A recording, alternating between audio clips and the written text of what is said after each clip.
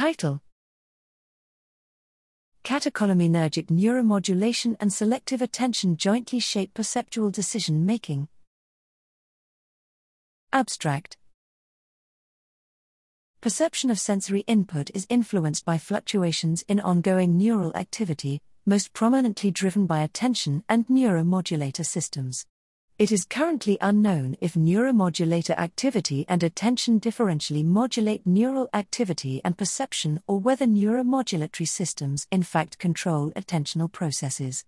We pharmacologically enhanced cholinergic, through donepezil, and catecholaminergic, through atomoxetine, levels in humans performing a visual attention task to investigate the effects of neuromodulatory drive and spatial attention on neural activity and behavior. Attention and catecholaminergic enhancement both improved perceptual sensitivity by increasing the rate of evidence accumulation towards a decision threshold. Cholinergic effects were negligible. Electroencephalographic recordings revealed that attention and catecholaminergic enhancement both modulated pre-stimulus cortical excitability, evoked sensory processes, and parietal evidence accumulation.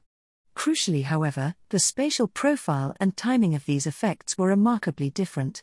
This suggests that selective attention and neuromodulatory systems shape perception largely independently and in qualitatively different ways.